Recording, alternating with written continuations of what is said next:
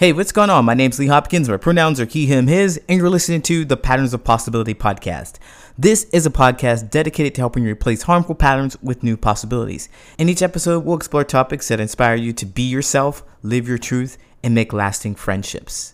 In this episode, I want to talk about what it means to be a little angry, what it means to be over your friendship, what it means to be reactive. Are you ready? Let's go.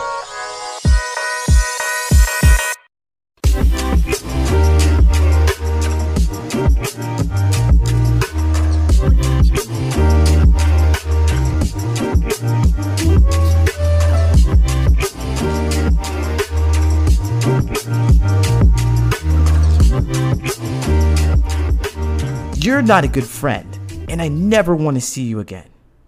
Have you ever been frustrated enough with a friend or family member that you hurled words at them that ultimately destroyed the whole relationship? Yeah. And after your initial reaction, you step back and discover that while explosive and impulsive, the results were actually healthy for you. I had a friend who would dump all of their problems on me and seemingly never ask me about their life or showed that they cared about my well-being. My explosion happened when I was having a particularly terrible day and I needed some support. My request for support was met with their usual coldness and a lecture. This lecture I'd learned to tolerate over the years, but that day, I couldn't take it. I told them how unhelpful they were, along with the other choice words, and that ended our friendship for good. After my anger subsided, I felt a sense of accomplishment, followed some weeks later by a terrible, terrible sense of dread and regret. Now I'm going to be honest. I wanted to return to the friendship. I wanted to restore the connection. More than anything, really. More than anything, I wanted a friend. But thankfully, that big blowout argument ensured that there was no turning back. Period. In an instant, our friendship was gone. You see, I needed to let out some steam from the tension of having a bad day. And since I had no one to release it to, I destroyed the friendship I wanted to lean on. Oops. But was there anything I could have done to prevent this? If I could go back in time 15 years, I'd give myself some advice.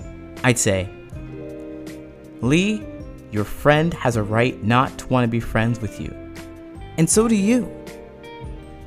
You said some awful things, and so did they. It's probably not a great relationship for you to be in. Now, take this experience, learn from it, and move forward. Here's how you can do it in 2 steps, because I'm going to give myself some actionable steps. Number 1, make sure to note that specific behavior that set you off and be mindful of how important it is to you. In this case, it was the feeling of not being able to share with him, not being able to open up. It was frustrating to you, and it made your anger flare up even more. Number 2, be sure to express how important that specific behavior is to you and your friend. Make sure you do this in times when you are not emotionally charged. This way you can set your expectations on a friendship with a clear mind. In this case, you may have wanted to talk to your friend another time about how you want to be supported, how you want to open up to them, and how they can do that for you, what that looks like for you.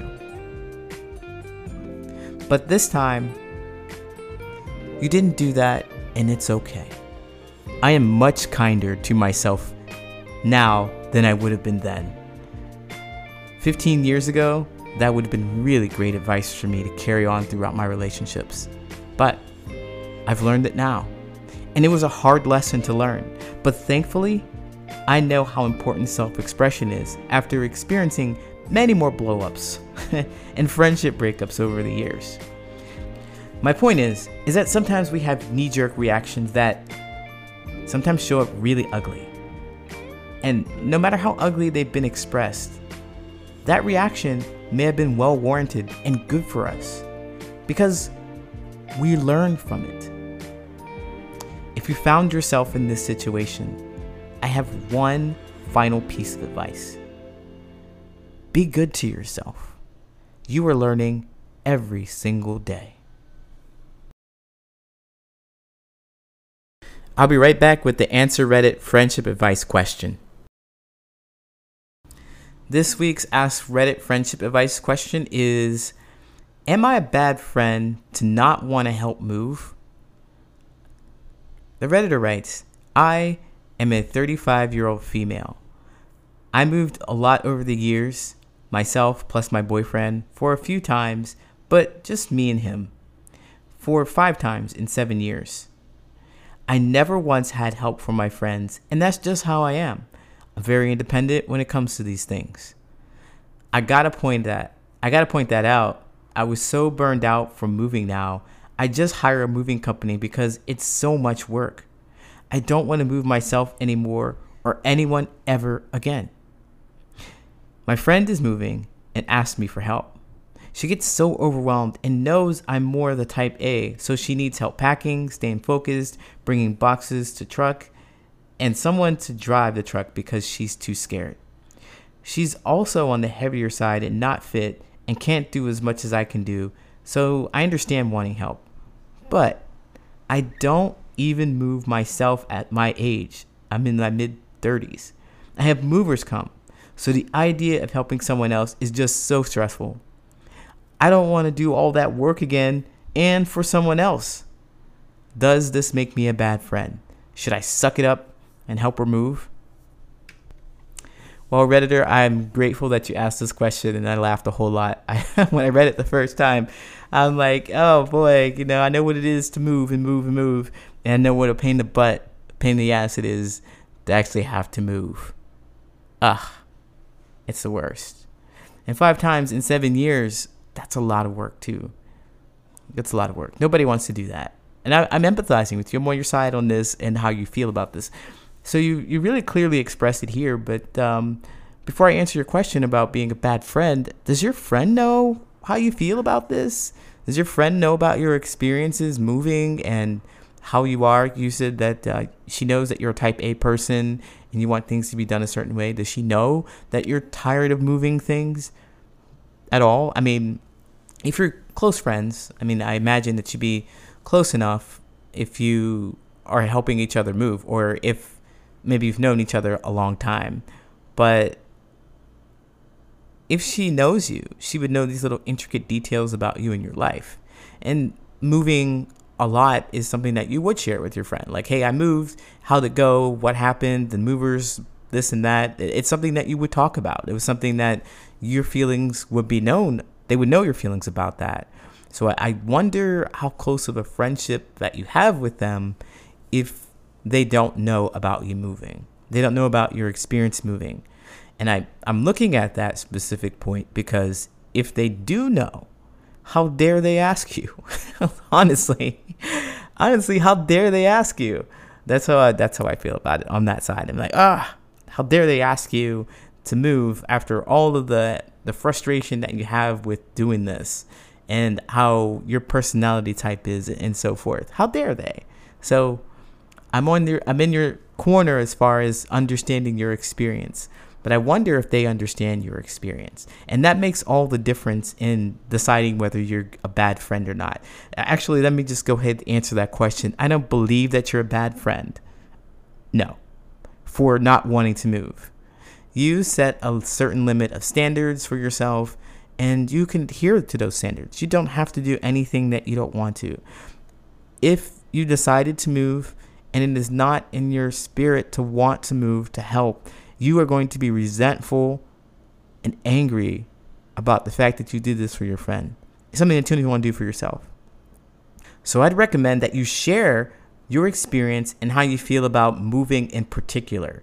You don't want to do it, and these are all the reasons why. A good friend would understand that and respect that. They may be hurt, they may be upset, But here's where your friendship will survive. This is how you show that you're friends. It's what happens in the next moments. You can help them if you so desire. Find a moving company or find something else, an alternative that will help them in their situation. Come to some kind of compromise if you really want to help.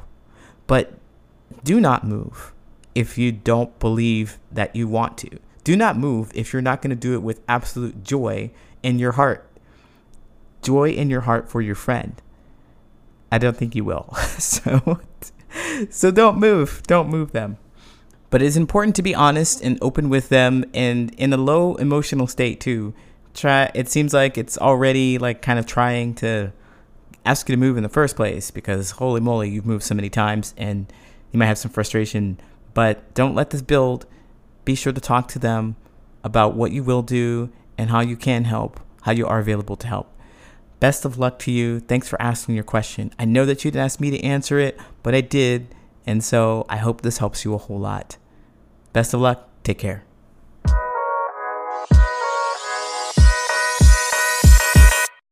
My name is Coach Lee Hopkins, and you have been listening to the Patterns of Possibility podcast.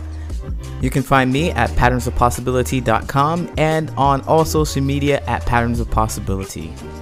And as always, I want to encourage you to be yourself, live your truth, and there you'll make lasting friendships.